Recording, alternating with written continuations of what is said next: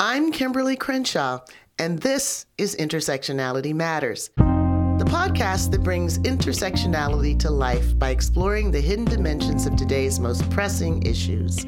This idea travelogue lists up the work of leading activists, artists, and scholars, and helps listeners understand politics, the law, social movements, and even their own lives in deeper, more nuanced ways. The morning after Kamala Harris delivered a historic speech at the Democratic National Convention, becoming the first Black woman to accept the vice presidential nomination for a major political party, we hosted a special conversation entitled From the Base to the Face of the Democratic Party, Kamala Harris, Black Women, and Misogynoir in the 2020 election.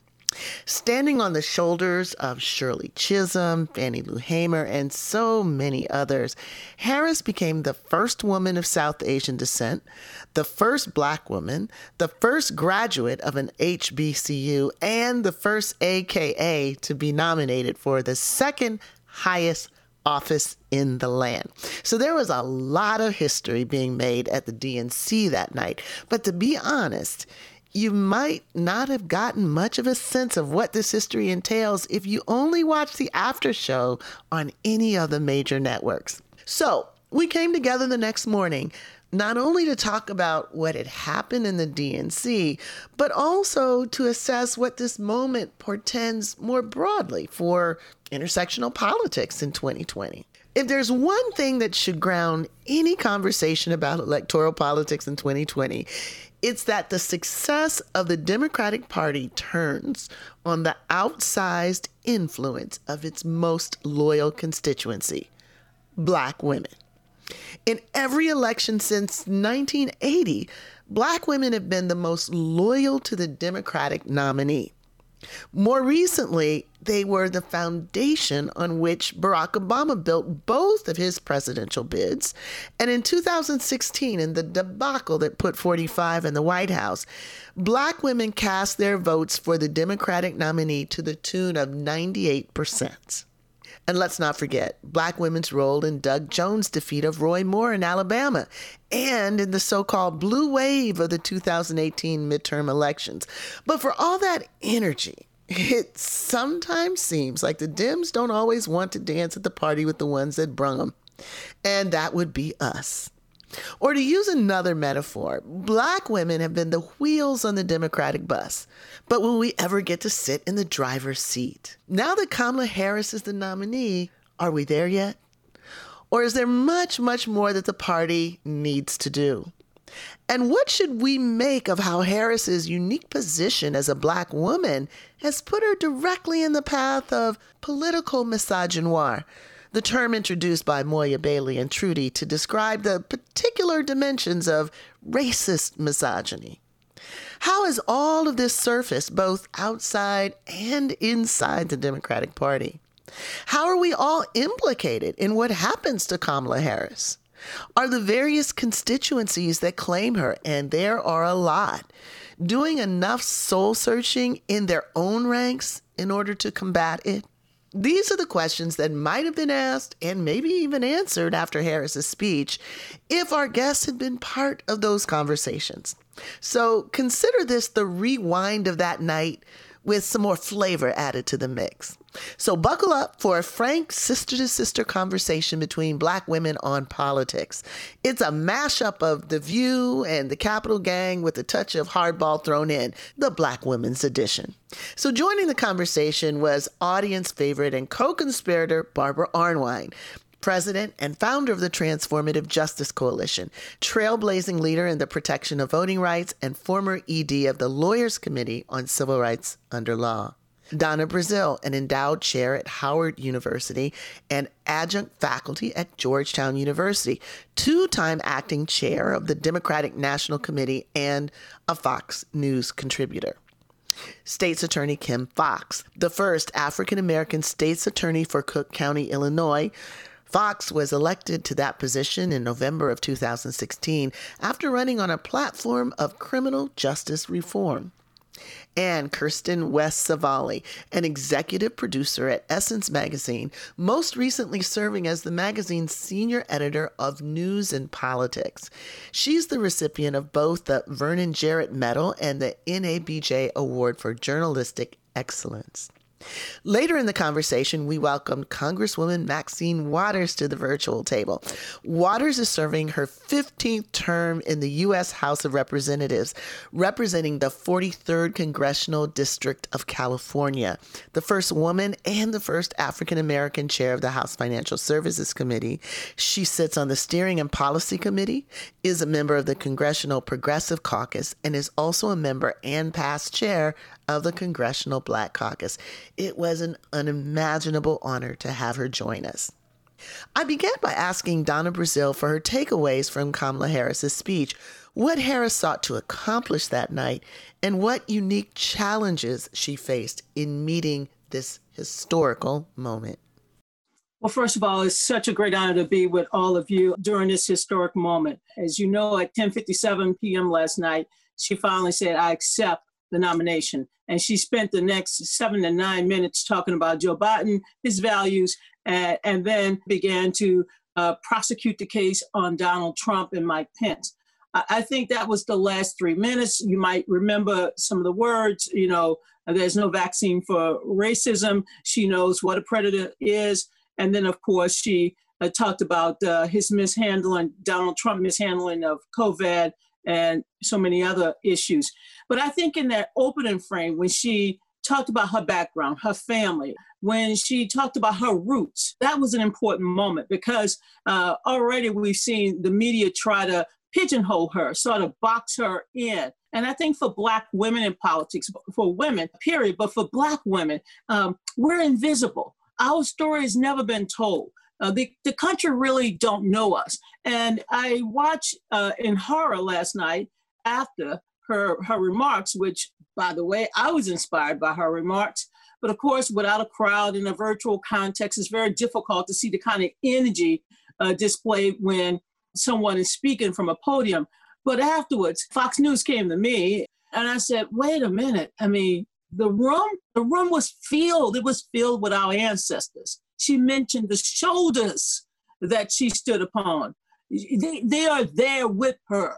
I had to bring up the notion that she was a historic candidate, that we've only seen this now from a major political party 3 times. And this is only the 4th time in our history. So I think we have 3 things that we must constantly do. I agree. We got to fill the airwaves. We got to fill the newspapers. Because if we don't tell our stories, Toni Morrison said, if we don't shape our own narrative, if we don't tell the American people who we are, I had to remind my colleagues. I said, she was speaking for my mother, who was a maid. She was speaking for my grandmother. She was speaking for teachers. She was speaking for those who pick cotton. I mean, people lose sight of history. And if we don't remind them of this historic moment, if we don't request what we need in order to help Joe Biden and Kamala Harris win, then we're going to lose. We need to tell them what we need to win. I'm tired of people telling me what I need. I know what I need. You know what you need. And this is not going to be an easy lift. We're going to need resources because they're already coming after our vote.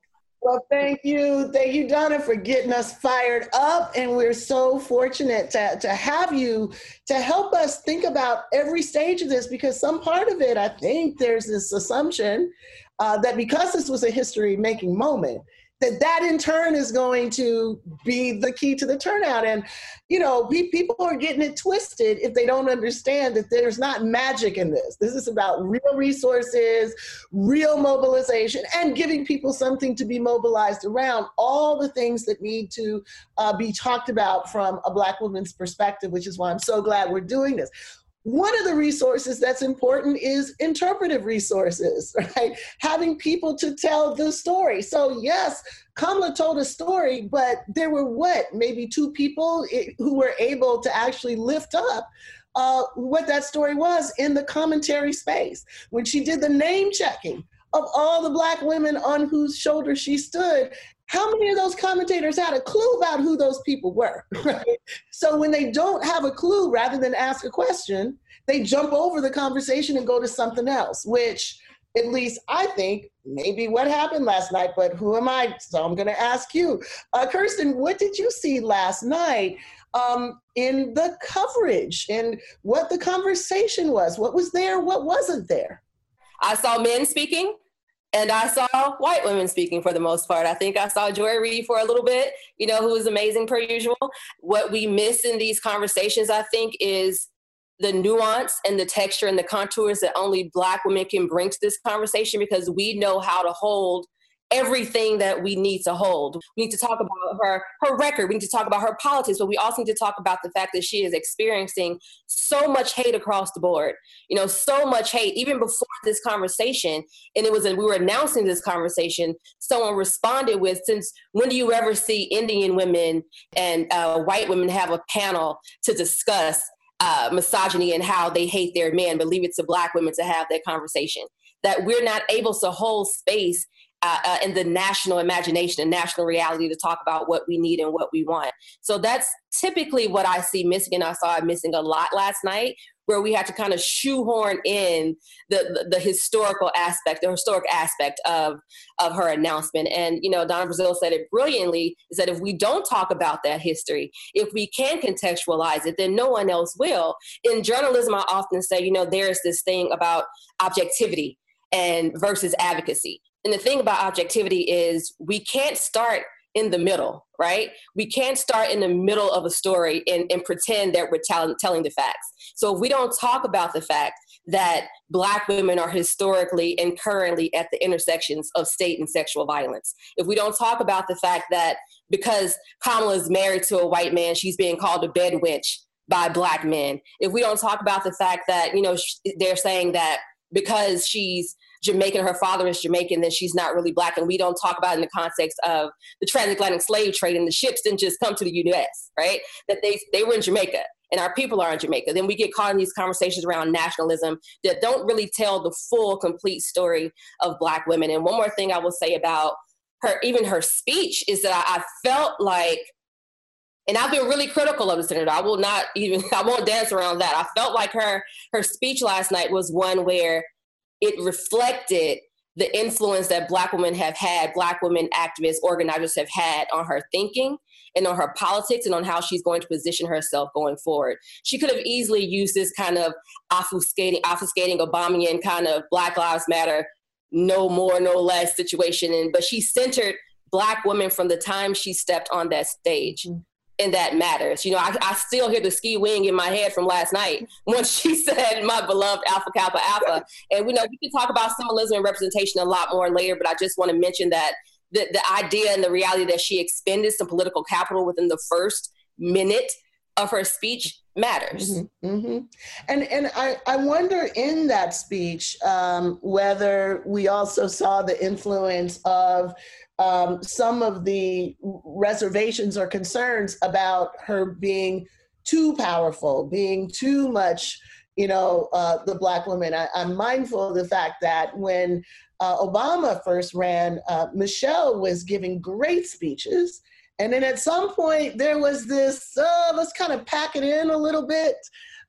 There was that cover of, I can't remember whether it was New York or New York Magazine that had a picture of her with a big afro doing a fist pump. The caricature of Black women who are leaders is a picture of a Black woman out of control, a scary Black woman. So how is it, Kirsten, that you think perhaps this backdrop may in some way help constitute the very tight rope that she's going to have to be walking, running for potentially eventually the leader of the free world, as they say?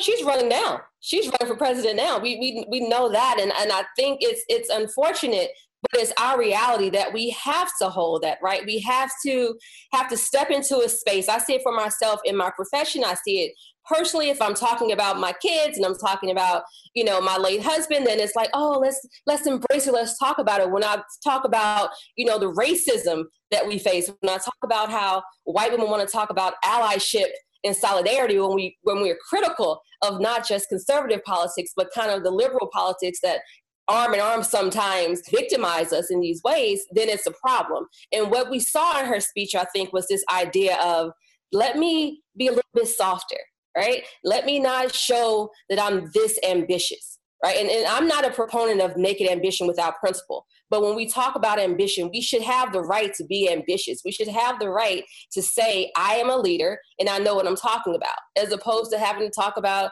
Mamala and the kids and Sunday dinner and, which is great. But right now in this moment, with almost 200,000 people dead from COVID, with a president who is just an imbecile, who has no idea what he's doing, who is a clear, misogynist, a clear someone who is a proponent of white supremacist policies. We need a Black woman to say, I understand from not just being a woman, but being a Black woman, and I'm unapologetic in that. So I did not really, it was almost cringeworthy a little bit. We talked about just a little bit, you don't have to do that. You don't have to soften yourself. You can stand in your full power and say what needs to be said.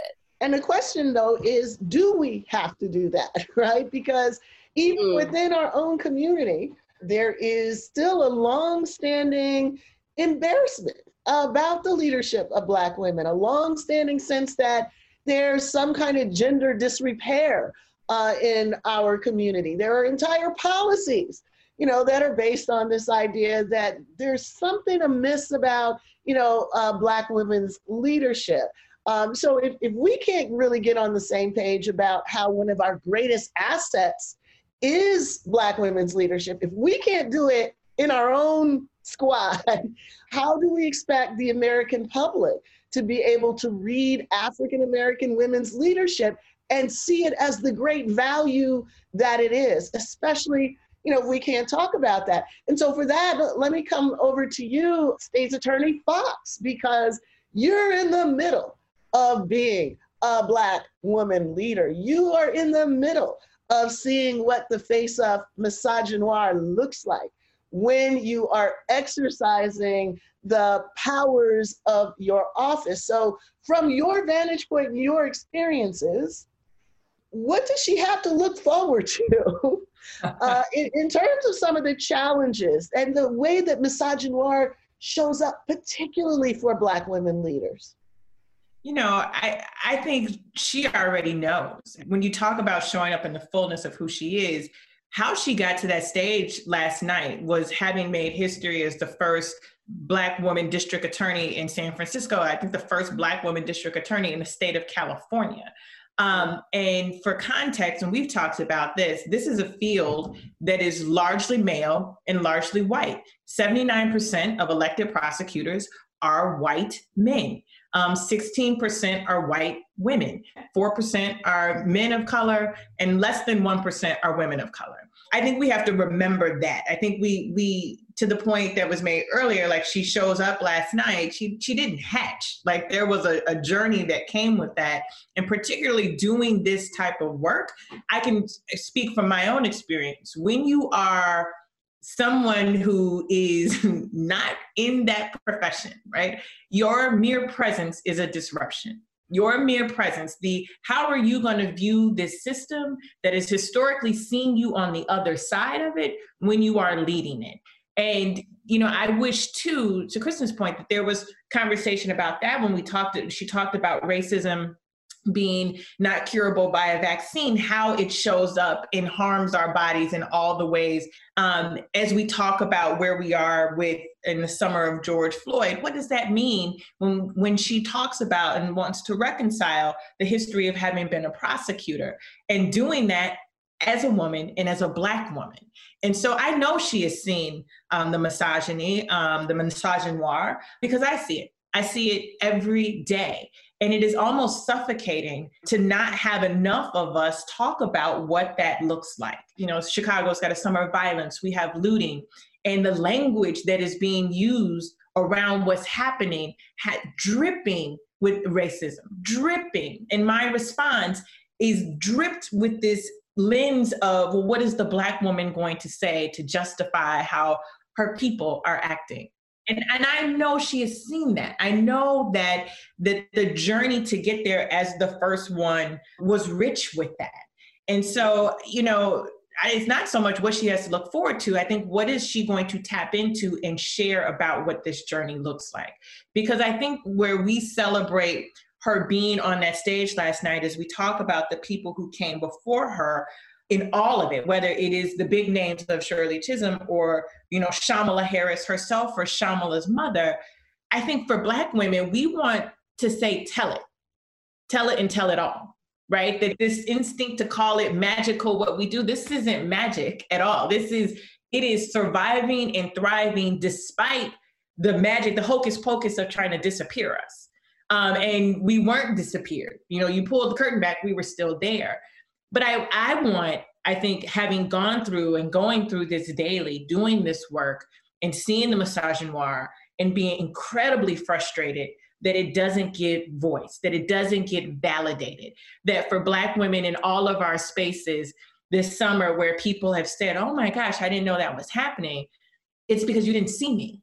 And I think the hope that so many of us have with Kamala on that stage, Senator Harris on that stage, is that you are one of us, you see us, you know us, amplify all of this for us. And I will say she did, not only shout out the AK, she shout out the entire Divine Nine. And so I ooped from my couch because I felt seen. But that's the point. I felt seen in that moment in a way that other people would not have been able to even recognize. And even afterwards, to the point that was made earlier, there was no conversation. Well, who was that she was talking about this?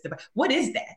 But for those of us who felt seen, I think the expectation is that there will be even more amplification, that there's a greater responsibility to not just talk and check off the box that we talked about race. Talk about it personally, what this looks like, how you navigate this, how you have a career. And it's the same career I have, where you have locked up Black people. And what that means as a Black woman to do that, and how we have to do that balance and not run from it. These are real conversations that we should be having about where our system is, but you get more credibility on how we reform it if we own that and own what it was like to do that in a Black woman's body. Yeah.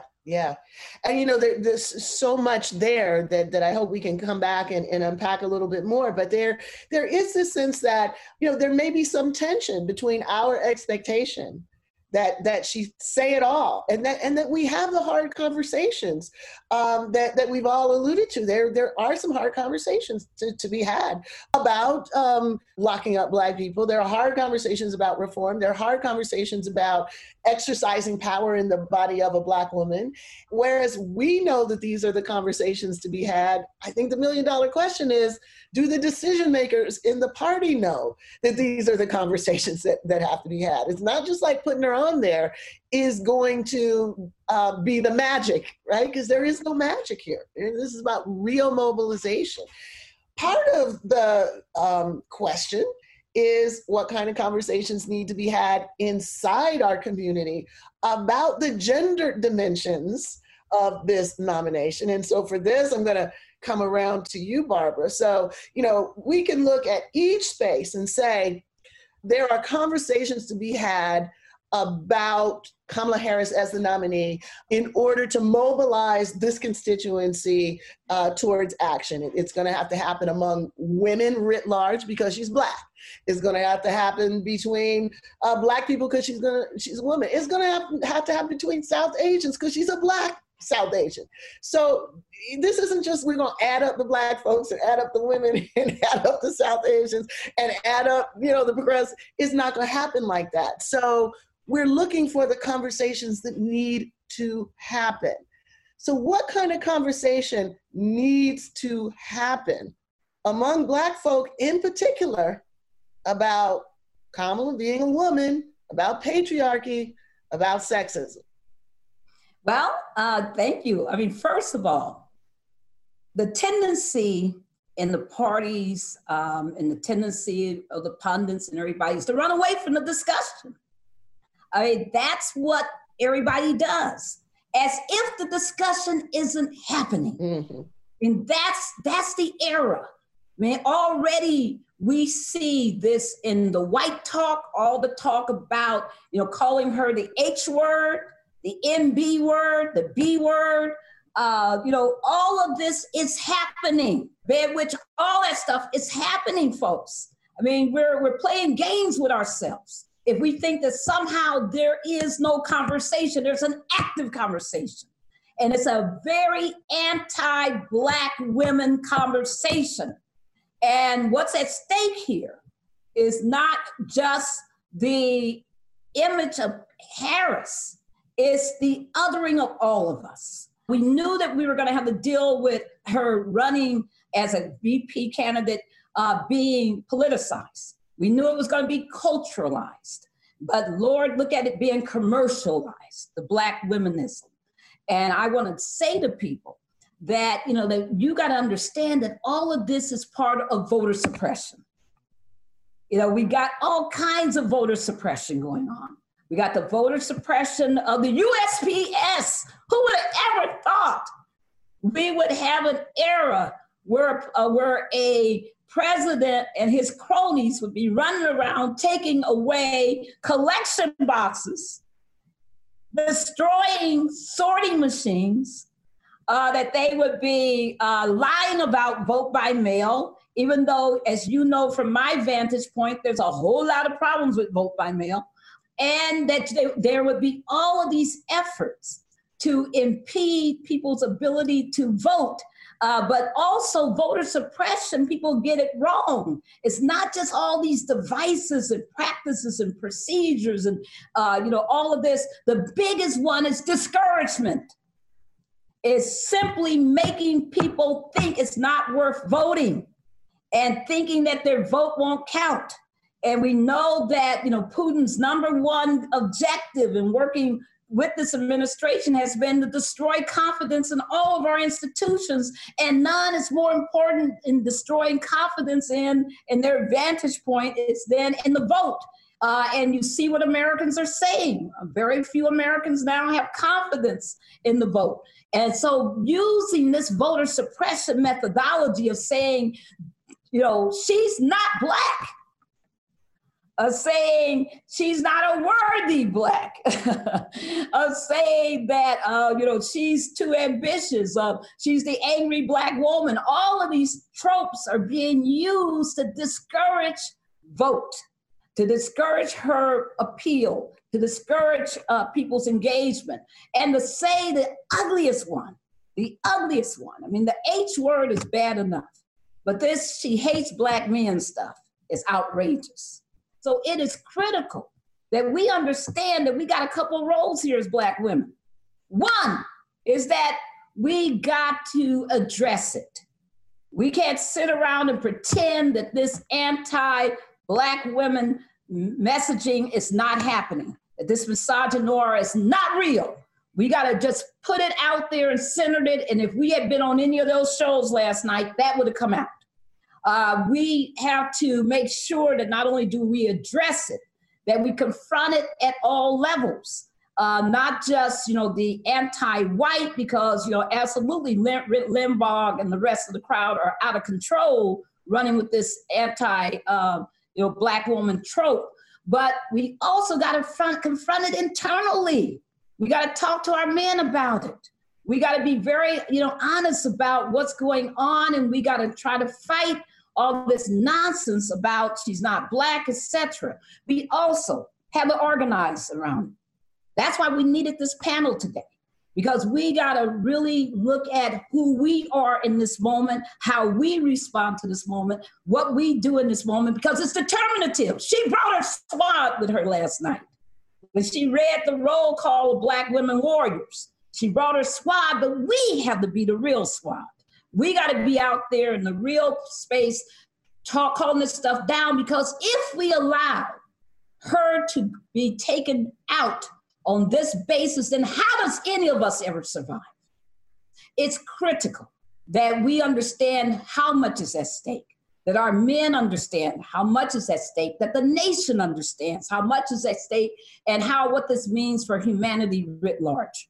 So y'all heard why it is that despite the fact that I'm supposed to be on a writing sabbatical right now, Barbara ARNWINE called me up and said, we have got to do this, right? And this is exactly why. This is perhaps the first time we've actually heard how misogynoir is a tool of vote suppression. It is. Think about it. discrimination against Black women, saying anything that they can say against Black women is actually a tactic to suppress our vote. Precisely. So, where are you going to actually understand and hear that except from the words and the experiences of Black women who have been in politics and who understand that this is an Achilles heel in our own community. You know, the inability to see and speak out against the use of misogynoir in our own community.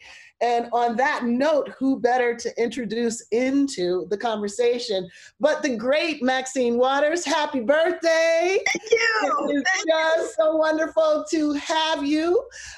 She is serving her 15th term in the U.S. House of Representatives. She represents the 43rd Congressional District in California. I like to say she's my representative. I don't really, not really, but she is in my heart. You all can imagine how busy she is right now. And the fact that she was willing to give us some of her precious time tells us all we need to know about how we need to be squatting up right now. That is what the call of the moment is. So, Representative Waters, we have been talking about the historic moment last night, both what we all saw be brought into that room when Kamala Harris stood on the shoulders of so many Black women, and also what was unspoken, because in the punditry afterwards, there were so few people who were literate about what she represented, what she was talking about, what the history of Black women in politics has been, what needs to be done in this moment to provide the resources, and that means all kinds of resources, for this ticket to actually win. So we just now been talking about the attack on her, and I've been asking folks, what stands out most about some of the ways that she has been attacked as a Black woman? But secondly, are the various constituencies prepared to defend it? Does the Democratic Party have a plan to deal with the anti-Black women politics happening? Do Black people have a plan to deal with it? Do women have a plan to deal with it? So you've been there, you've seen it. Tell us what you're seeing, what you're hoping, what you're worried about. Well, thank you so very much. I'm just really pleased and delighted to be here this morning. We need to feel good about ourselves and the fact that we're very important to the Democratic Party. And if no one else will say it, we got to say it. I'm feeling good. I'm feeling really great about being here today. And I looked at, all the women who are participating here today, and I thought we ought to take this show and put it on the road. Yes, y'all hear that? You heard? Great. We ought to take this show and put it on the road, because you have to admit that people are afraid of us. People are afraid of us because we speak out, we say what's on our mind, we speak up for ourselves, and the norm is to put you in a box and have you act in such a way that you don't offend anybody, that you don't tell any truths, that you don't let out any secrets. And if doing that means that you are denying your own self, it's okay with everybody else. Yes. And we have put up with that. Yes. And so this president and others who have talked about Black women in ways that I never even thought I would hear from that high in office. And I want to tell you, I happened to come up on one of these websites and listening to this younger Black man and what he said about Kamala, and it knocked me off my feet in the way he used the nastiest curse words that you could imagine in talking about her. And don't forget, we've got to stop the President of the United States from referring to women, and Black women in particular, as nasty. Yes. Now, if he don't want anybody to talk about his wife, he better stop talking about us. Say it. Now, that is absolutely outrageous. Where did this word come from in the description of women and Black women? And so we've got a lot of work to do. And I've decided that it is important to, make sure that this president is not reelected. And I'm trying to figure out, and I think I've just about decided what role I can play. I cannot always play the role that is designed for me because I don't know how to speak in terms that others would have me speak in. I'm not sure that I could contain myself and be as quiet as others would have me be. And so I think when I talk about, taking this show on the road, what I'm saying is we've got these issues to talk about. You have defined it already, talking about who we are, what we stand for, and how we will not tolerate being undermined and being discriminated against in very special ways that Black women get discriminated against. We can talk about the issues associated with our families and with our communities and what Black women have done and are doing continuously to deal with opening up opportunities and calling out those who need to be called out. And so, I know that, when I look at Kamala, she came prepared. And, her history and her career and all of that means that she checked all of the right boxes. And when I looked at her last night and I thought about her background, having served as city attorney, then as district attorney, going to the United States Senate, running for president, she checked all of the boxes in ways that in politics, historically, they've expected you to check the box. The way that the boxes that they want, those boxes checked. But we don't all look alike. We don't all approach our problems alike. We don't all expect that we are to be accepted in the same way. And so we check different kinds of boxes, not always the expected boxes. And I know that we've got to move our party and, this nation from thinking about us in ways that we all conform to. We all conform to it. We all check the same boxes and we all get chosen. Well, for many of us who don't get chosen, we understand why. We understand that we are being looked at in all kinds of ways. I'm so sick of people talking about our hair, and talking about our clothes and talking about our size. That has nothing to do with whom we are. And so our boxes don't get checked the same. So when I go out on the road, and hopefully when we go out on the road, we're going to talk about us ourselves in a different way. We're going to be helpful to the Democratic Party, but on our own terms. On our own terms. That's the name of this. We've been looking for it. On our own terms. You named it. You named it. So, you Congressman Waters, have yourself, been even recently a target of precisely this effort to take down your message by attacking you, the person, attacking you, the Black woman. Yes. I'm very interested to know how our would-be allies have shown up when these attacks happen. Where have white women elected officials been when Black women are attacked? Claire McCaskill last week called some of the senators to task, women senators, for not saying anything about the attacks on Kamala Harris. And then on the other side, of the aisle are our brothers. Where have they showed up when Black women have been attacked as Black women? Do we have something that we can, say we need to build on this? This is where you need to come to fore and support us. Or do we have to write the pages in the playbook? Because they really don't exist right now. They really haven't shown up in the way they need to cut off these attacks and undermine the possibility of this ticket. Unfortunately, those of you who have been involved in politics for many years know that politicians have been taught to protect themselves and no one else. They have been taught that if you want to move up, if you want to get another perk, if you want to be chosen, you can't put yourself at risk by getting out there and supporting someone who perhaps have been thought to have stepped over the line. Because if you do that, you're going to get aligned with that person and you're not going to be able to move up. You're not going to be chosen. You're not going to be, given an opportunity. And so that's what they do. They hear you, they see you, they know when you're being attacked, but it's all about not getting too close to you so that they won't be deemed to be like you and, cause themselves to be left out. Now, having said that, when I'm attacked, I'm out there by myself.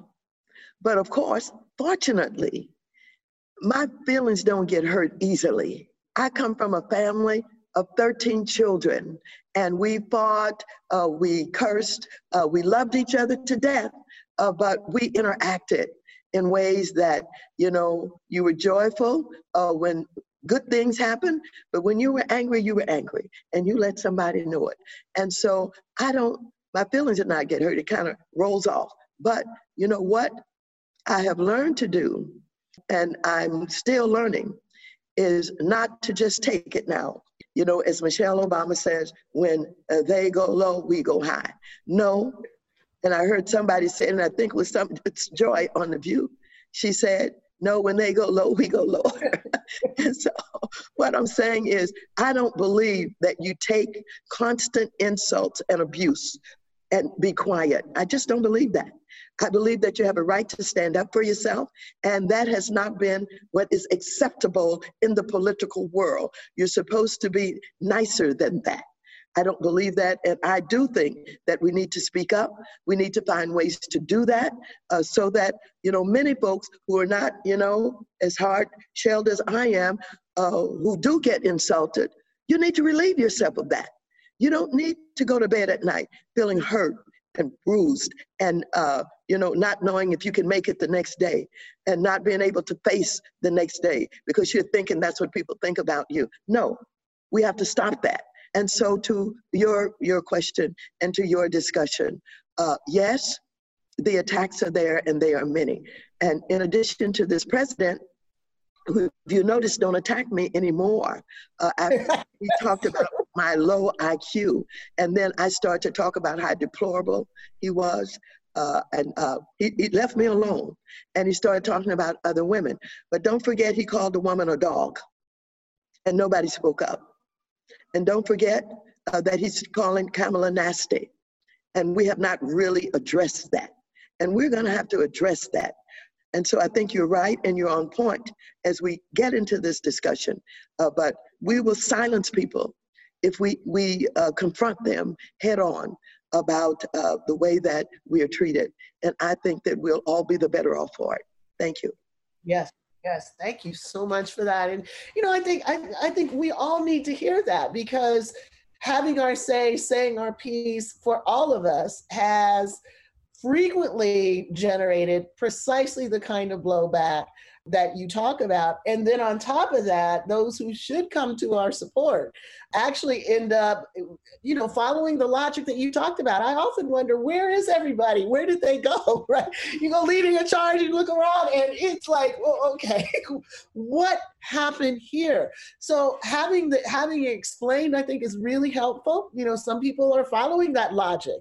You don't get messed up in someone else's stuff, even if you agree to them, because, survival is your number one, imperative. But let's face it, most of us do what we do because we're not just concerned about us. There is a bigger objective. There is a bigger thing that we're trying to do. So if saying what that thing is that we're trying to do gets us in trouble, well, it's good trouble. As we've heard about. So speaking of good trouble, I want to just circle really quickly back to you, Kim, because you're in good trouble. And I want our listeners to hear what a moment like this looks like when you're exercising your discretion in the office that you've been elected to perform in. You do what it is that you say you're there to do. And then because of who you are, because of this space that's open for you to be attacked, you get attacked. What happens when that happens? Who comes to bear? Who doesn't come to bear to defend? Well, first, I think you saw me like welling up.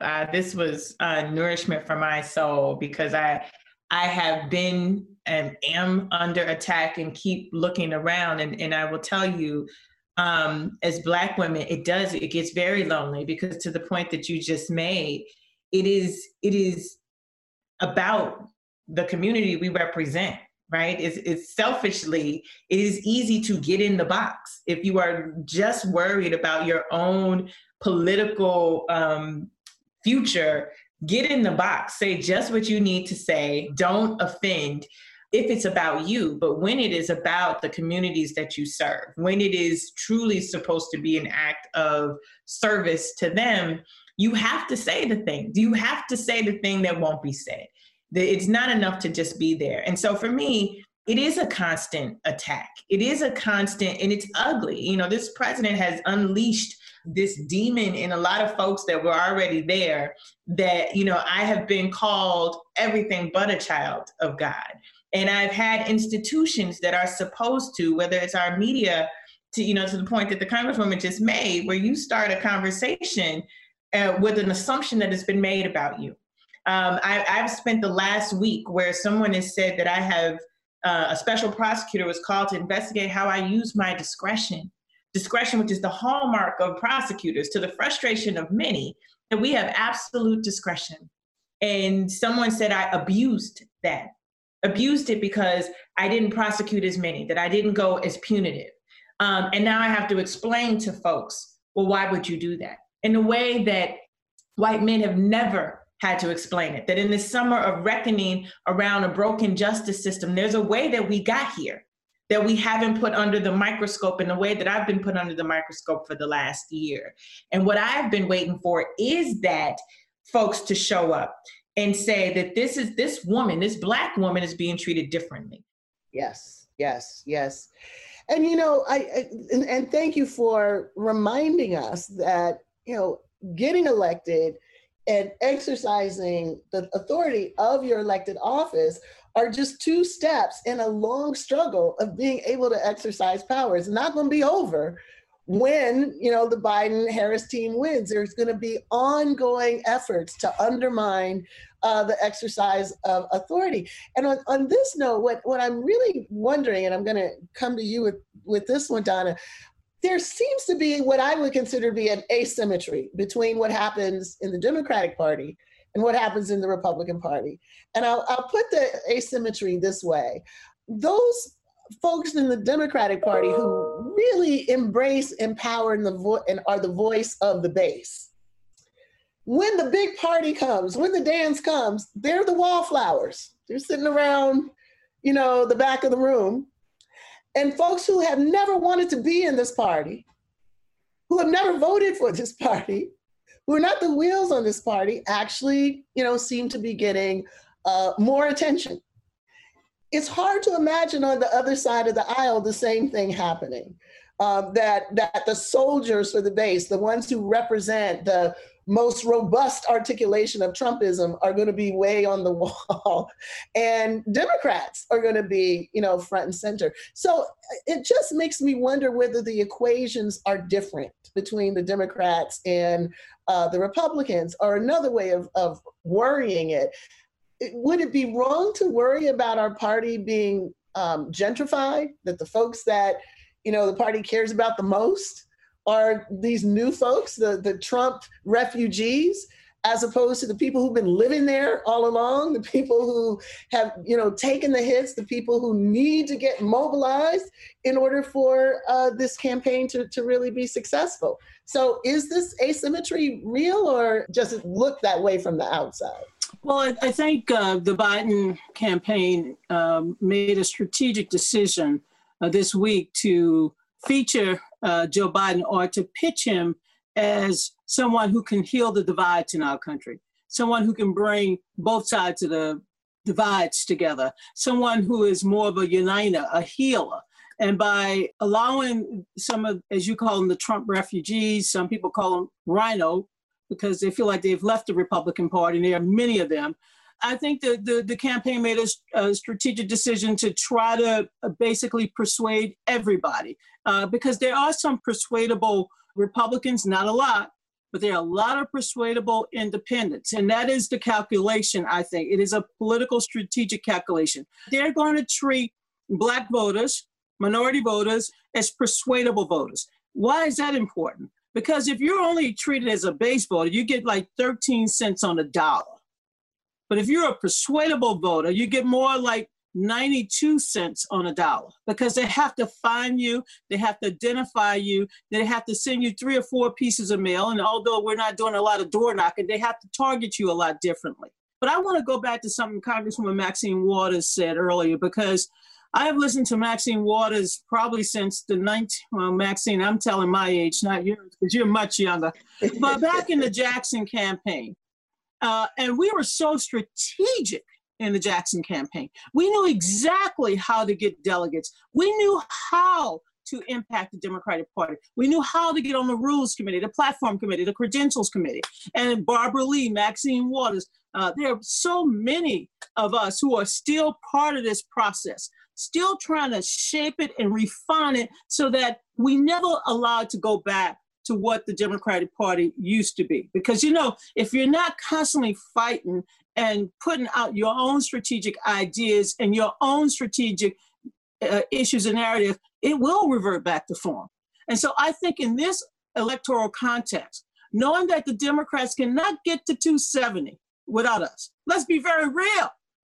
Even Sister FOXX in Illinois, if she didn't get people out to vote, we're not going to carry those 15 electoral votes. We're not going to carry the electoral votes in New York, okay? We got to make sure that we understand our strategic importance to this election. When you look at Hillary Clinton's defeat in 2016, it was by less than 80,000 votes. 11,000 that could have been made up in Detroit, but they decided they had the damn thing won. They didn't put no more money in the streets. When I say the streets, I'm saying strategically. You got to get people out. You just can't say election day is November 8th. People forget they're working. This is a strategic calculation when you're involved in these political parties. Where do you want to sit in the party? I've stayed on the Rules Committee since Jesse Jackson made sure that Black people were on the Rules Committee. When Ron Walters got off the Rules Committee, my Black ass got on the Rules Committee. And I ain't left the damn Rules Committee. I fight every year, and every year I have the same battle. They're trying to take away the Jackson reforms. Those Jackson reforms, Maxine Waters, no. Those Jackson reform led us to this moment. Ain't nobody gave us a damn thing. We fought for this. That's right. Didn't we, Congresswoman? Oh, we used to start more. We did. We used to raise more help. And look, if I saw Maxine coming in the room, I got scared. I would go from being the mild manner, don't cuss nobody out, to ready. And here's one last thing that everybody should know, and I hope y'all tell this story. Had Black people, and Black women in particular, not raised their damn voices, the gays, the women, the Hispanics, ain't nobody else would have got there in the room, because we opened our mouths and we fought like hell. And once we got in the room, and we used to look at each other, and we knew what we had to fight for, and we let everybody else in, because that's what Shirley Chisholm taught us. That was Jesse Jackson's charge. That's who we are. So let's be clear. When Kamala called the roll last night, she was calling out the names who had come before, because we broke those damn doors down. Now we're going to break this ceiling, and they'll never be able to put a damn ceiling above our heads after we break it this time. So, Donna. Yes, ma'am. Donna, you know, we're talking about diversity and inclusion as if it's a brand new thing. Will you tell people what the Rainbow Coalition was all about? Was that not diversity and inclusion? Did we not go on the reservations with the Indians? Did we not go into farm country with white farmers who were losing their farms, and Jesse Jackson saved them? Did we not have Latinos as the national chair of our party in 1988? Like, well, anyhow, that's what. And who had the first openly gay staffers? Jesse Jackson. Reverend Jackson did it all. Well, this is what I worry so much about the strategy that you talked about, Donna, because you all have made clear that it has been the voices and the political strategic brilliance of so many of our leaders, including the two of you, that put us in this position. And it is also the voices of our brilliant strategists who we're not hearing in the center of the party right now. So if we're acknowledging that we're standing on platforms, we're standing on ground that has been tilled and the seeds of these possibilities has been planted, and we're also saying that these are not the people that this right now the party is trying to center, then to me, I'm seeing a problem. I'm worried about this. I'm seeing the party moving away from everything that got us to this moment, coveting, refugees to bring them in. So it's sort of like our loyalty and our brilliance is a disadvantage in this moment. No, it's strategic. It's very strategic because look, we have to develop our own messaging. We have to develop our own tactics. We have to go to the party and say, if you want the electoral votes of this state, here's what we need. Remember, this is decentralized. I can't have a national strategy. I gotta have a strategy in every state, right? What do you need to get the vote out? What do you need to protect the vote? What do you need to communicate with those voters who are infrequent? We need to come up with our own strategy. I'm not saying anything bad or good or indifferent. I'm just saying in this moment, we've never been here before. So we can't use the old strategic playbook. We know it won't work because we have never had a Black woman on the ticket. Mm-hmm. Mm-hmm. So on that note, what's the messaging right now? So I'm going to ask everyone and start with you, Representative Waters and KIRSTEN. I really want to hear your sense about what the wider public needs to hear, and then everyone else. So what needs to happen? And so what needs to be the demand? What are the conditions of possibility that need to be put in front of the Democratic Party, that need to be put in front of the media, that need to be put in front of our organizations? This is a unique moment. So uniquely, what do we need to do? Representative Waters. Well, I'm not so sure I have all the answers except to say this. I am worried that we don't have the excitement that I think is needed in order to advance, the party to the winning of the presidency. I think that we need to find out and think about what is it going to take to fire up our constituencies and those who may not be what we consider our constituencies, but who would come along with us if we can inspire them and motivate them. And so what I'm convinced about, it cannot happen with Democratic Party as usual. It really has got to have an injection of fire in order to really get people, wanting to get out there and work. We're in a difficult situation. Look, we're here on a virtual meeting right now. Do you know that in many of our communities, these meetings will never take place? Do you know that we have seniors who are not connected, to the internet? Do you know that we have seniors who don't know this technology? I have gone into senior citizen centers where the administrators or the managers don't even know whether the people in the center are registered to vote. When these absentee ballots get to these centers, who's going to help them? I'm worried about that. So we need to think about more strategies. I think that perhaps we need to think about lighting up our communities in the old-fashioned way. The bullhorns and the cars driving through. Today is election day. Tomorrow is election day. Don't forget to vote. If you need to know where your polling place is, if it's not an absentee ballot, then call this number. I think that, the old parades with the bullhorns, waking up the community is going to be necessary, and people won't be necessarily walking, but they'll be riding in trucks and cars and getting people fired up. We need to think about a lot of these things. And it reminds us too that we need to get everybody fired up, not just for the election, but for afterwards. One of the big lessons, I think, from the last time was not to be demobilized after we mobilize, right? Because that's just the first step. After that, there's a question of the agenda. There's the question of when who are going to be the squeaky wheels that get the grease? And if we demobilize after we elect people, much of the agenda that we hope to be advanced may not be. So it's a two-step process that sometimes we forget about. Kirsten, what do you think needs to happen to create this energy that Representative Waters is talking about? I think of two things. One, I think about Zora Neale Hurston saying, if we're silent about our pain, they'll kill us and say we enjoyed it.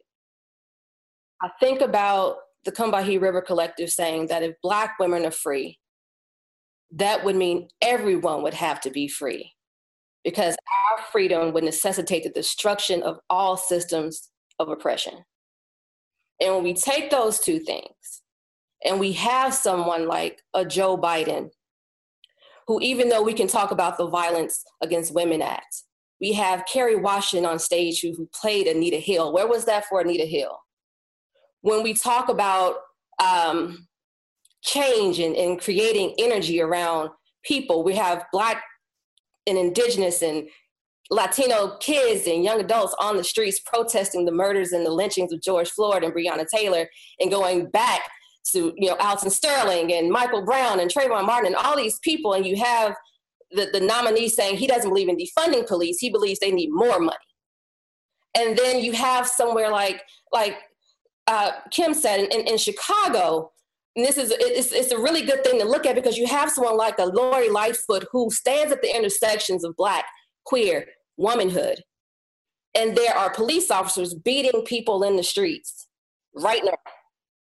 There was this teachers union who said they were holding their contract because they wanted unhoused kids, mostly Black kids, to have protections before they signed their contract. And she stood in opposition of that. So when we talk, and you have Jennifer Hudson saying the change gonna come in 2020. And we're crying and we're emotional, but God damn, when is the change coming? James Baldwin said, you took my mother's time, my father's time, my uncles, my aunts, my nieces. How much time do you want for your progress, right? How many pounds of Black flesh do you want? How many pounds of Black women's flesh do you want for this progress? So I want, in this moment, when we talk about energy and excitement, it's the politics of it all, but it's also the politics of being Black people just in general and surviving in this country. The politics of being Black women and surviving in this country. We can talk about, they're calling Kamala a hoe and they're calling her a bed wench, and we're upset about that. Are we talking about protections for sex workers, right? We can talk, we're upset because they're police, and what are we gonna do about police officers? Are we talking about the fact that it is a genuine, legitimate concern when she expressed pride in being the top cop? Right? When there was a law that was meant to intimidate Black women around truancy, do we talk about that? Do we go to those people and we say, hey, we get it. Your anger, your resentment, all of that stuff is legitimate, but what do we do now, right? There's Black history and there's Black futures. How do we get ourselves in a position where we can fight to live another day? And I don't think that entails holding people accountable after they get in office, because the power is the point. So once they're there, what do we have to stand on? And I want us to look at, I just want to bring the movement into this place. I want to bring Ferguson in this place. I want to bring Baltimore, where we had Black people in leadership who call, protesters thugs, where we had, at one point, I don't want to delegitimize the fact that it's not that there was more excitement around Obama than there is this time. It's the fact that we had a Black attorney general, we had a Black president, and we saw what was not done for Black people. And we cannot underestimate how many people were radicalized out of that. Well, let me just, because everything that you say, I mean, it is so correct. It is so right, until it's even painful to think about all that needs to be done. And when I talk about taking the show on the road, I'm not talking about going and talking with anybody to get any permission to do this. And when I go out to talk, and when we go out to talk, we have to talk like you're talking right now. And we should not ask anybody. I don't even want to negotiate with them to be a part of what? Because look, you just have to use your platform and respond to communities and invitations and talk what we need to talk. And that's how I think we may be able to bring about change more than saying, somebody saying to us, I promise you, when I get elected, I'm going to do exactly what you're asking me. That's what you don't want to hear. What you want to do is you want to go and create that kind of excitement and inspire people so that people are saying, yeah, that's what we want. I'm really not talking about negotiating with anybody, you know, to be a part of anything. I'm talking about when you have an opportunity to go to Philadelphia to a church or to, you know, any other organization, a sorority, a fraternity, what have you, speak your truth. That's what I'm really talking about. I'm talking about, you know, taking your power and speaking about those issues in the way that they need to be spoken about, and helping people to get to the point where they say, well, you know, I feel comfortable in asking, you know, Biden or Kamala or Perez or my congressperson, because I've never heard them talk about this issue before. So that's what I'm talking about. And so when I say take this show and, you know, and put it on the road, that's really what I'm alluding to. And that's exactly what we're hoping to. Let's bring Barbara in, because Barbara, this was partly, you know, the idea, right? We need to hear from Black women, and obviously there's a diversity among even progressive Black women about what needs to happen now, and we know what we're united on, that this conversation needs to happen. So what are our marching orders from your vantage point, Barbara? Well, there are several. First of all, I'm going to say to my Congresswoman, Maxine Waters, just thank you for being here, because we know, you know, DNC is going on. You and Donna, you guys are being pulled every which way. So thank you so much. And I think your Sermon on the Mount, I'm going to call it the Black Woman Sermon on the Mount that you gave. Black women are going to get energy from that and some healing. That was a powerful message. And on November 3rd, listen, folks, between now, early voting starts in many states in September. We got to get ready right now. We don't have any time to sit around and play games. You know, I am so happy, Congresswoman Waters, that you said what you said, because what we have been saying, our whole message is our march to the ballot box. We also, you know, need to make sure that our young people, you know, people should know, you know, my heart has always been in young people. You know, so I believe in, you know, our young people very strongly, and, you know, training and working with our young so that they are doing what they can do to get out here and be poll workers, to get out here and help with the outreach, to be out here and make sure that the campuses are organized, even though they're dispersed. There's a lot to be done. There's a lot we can do. We can be creative in this time. But I want to just encourage everyone, if you're listening and if you're saying, hey, I want to be part of this fight, darn it, I'm standing up, because people are telling me, Maxine, that if, and Donna and Eric and Kirsten and Kim, that if they got to put on, you know, puffy jackets and roll to the polls, they're going to be there. You know, they said that they going to crawl, they're going to put on knee pads, they're going to do whatever they got to do, because they're going to vote. They're going to have on everything, sheets, whatever, that they're going to vote. You know, and I mean, we got to understand there's energy out there. How do you mobilize it? How do you help it? How do you take down all this voter suppression? How do you get, you know, how do you push aside all this nonsense, this discouragement nonsense? How do you really do it? Because the people want to vote. They through. They had it. They want to be heard. They are through. And they want to be heard, and we got to clear the field so that they can make it to the goalposts. We got to be able to do that, and we got that information. So I want us right now, go to votingrightsalliance.org, votingrightsalliance.org. Join us. You know, we're actively organizing. I'm not sleeping. I was up until 3 this morning, you know, working on how we're going to mobilize people, working on how we're going to do this, because we're not going to let this moment pass. One thing you never get back is time. Time, it moves. It has no respect for human beings. It just moves. And we have to move with it. So this is our moment, folks. It's imperative for Black women. That's why we created this space today, because Black women got to be heard. Woo! All right, Reverend Barbara. And there she is, a want to thank you all. Kim, want to give us a benediction?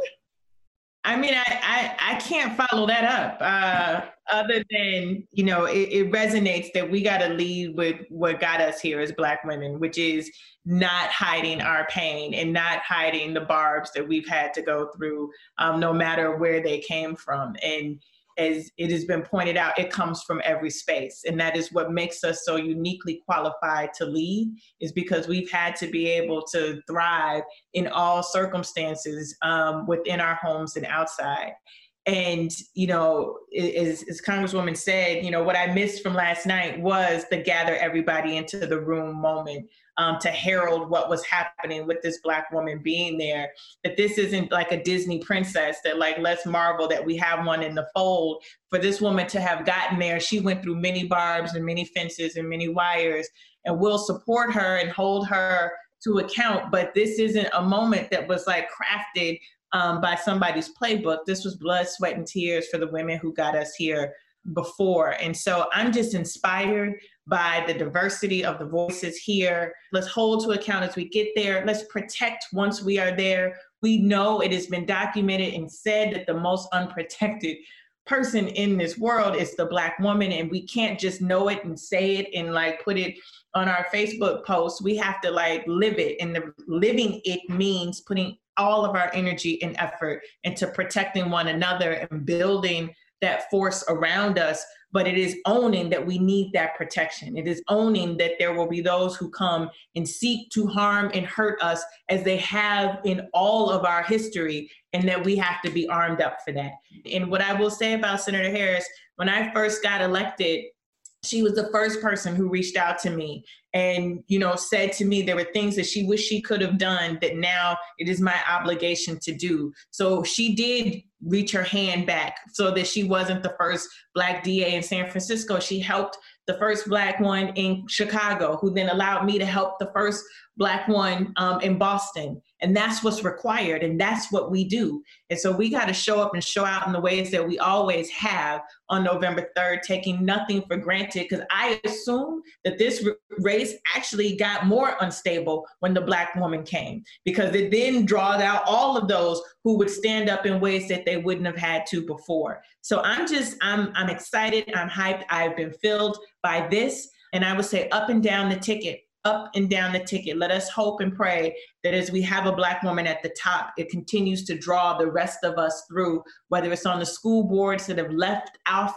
Fannie Lou Hamer out of our books, or the library board, or others, that we need to show up and show out across the board and support Senator Harris's leadership as she goes through this gauntlet, because it's coming. And Kim, are you on the ticket coming up?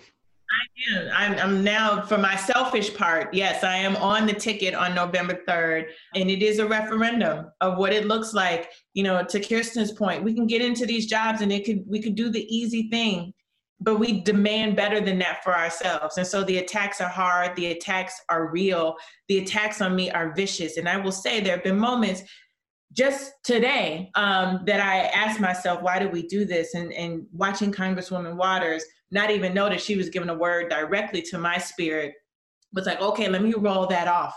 But it requires us to be just as vigilant, because Kirsten, it is easy to sit at intersections and do the thing that doesn't shake the table. I say, you know, Shirley Chisholm, you bring the fold-ins here. I'm like, set the menu.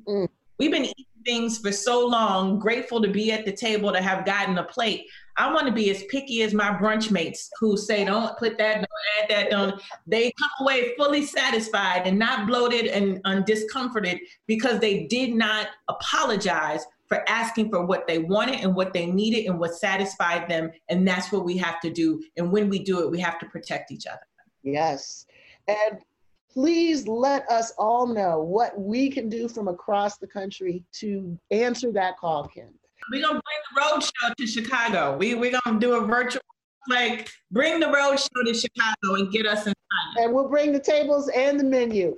So I'm mindful of the time. We thought that we'd be in and out, but then we also know when we get going, we can get going. So I want to thank all of you for joining us today. This was a historic conversation following a historic nomination last night. We're at a pivotal point in history, And I am just blessed to have been on this call with women who can carry us to a better future. Or in the words of Maxine Waters, a group that can build a better America on our own terms. So let me thank, first of all, the guests, Representative Maxine Waters, State Attorney Kim FOXX, TJC, Barbara ARNWINE, DONNA BRAZILE, and KIRSTEN West SAVALI. If there's one lesson to emerge from our conversation today, it's that this historic presidential campaign, it's just not enough for us to celebrate the symbolic dimensions of this nomination. We've got to fully address the status of Black women in the country, in the party, and throughout electoral politics. So if we don't claim this moment, if we don't counter-galvanize against all of this mainstream stuff that's going on that would make her candidacy nothing more than symbolic, then this might be a moment that we could lose, and we're determined not to lose it. So this is the time for us to have our say. Intersectionality Matters is produced by Julia Sharpe-Levine. This episode was edited by Julia Sharpe-Levine and Sarah Ventre. Additional support was provided by the team at the African American Policy Forum. You can support us by leaving a review on iTunes, following us on social media, and signing up for our Patreon page. Intersectionality Matters is supported by you, our listeners. If you value conversations like these, consider donating at aapf.org. I'm your host, Kimberlé Crenshaw, and this is Intersectionality Matters.